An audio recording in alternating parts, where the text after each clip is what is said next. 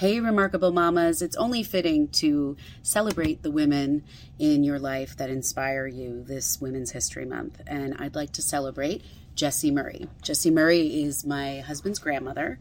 So I guess that makes her my grandmother-in-law. And she is one to be admired for sure. She is so remarkable. When I think about her, the thing that I'm really inspired by is she's a magnet. She's a magnet for attracting everybody around her.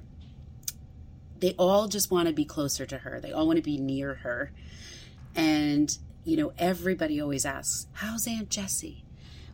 Or they come up and they visit Aunt Jessie. Or they, you know, the great-grandkids are asking about great-granny.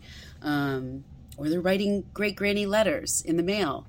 Everybody always wants to know what she's doing, how she's doing, and that means that she's loved by so many. And I hope to emulate that in my life.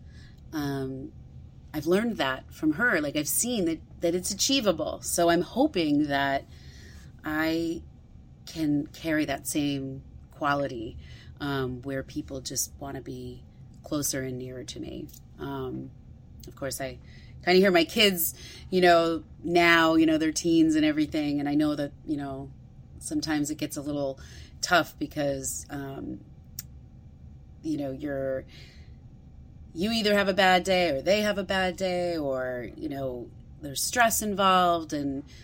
But I know at the end and at the core, we all love each other. And my hope is that I am a person that they continue to want to be around, and that others and extended family continue to want to be around. So she inspires me in so many ways that way, and just love her to death. So happy Women's History Month, Granny, Jessie.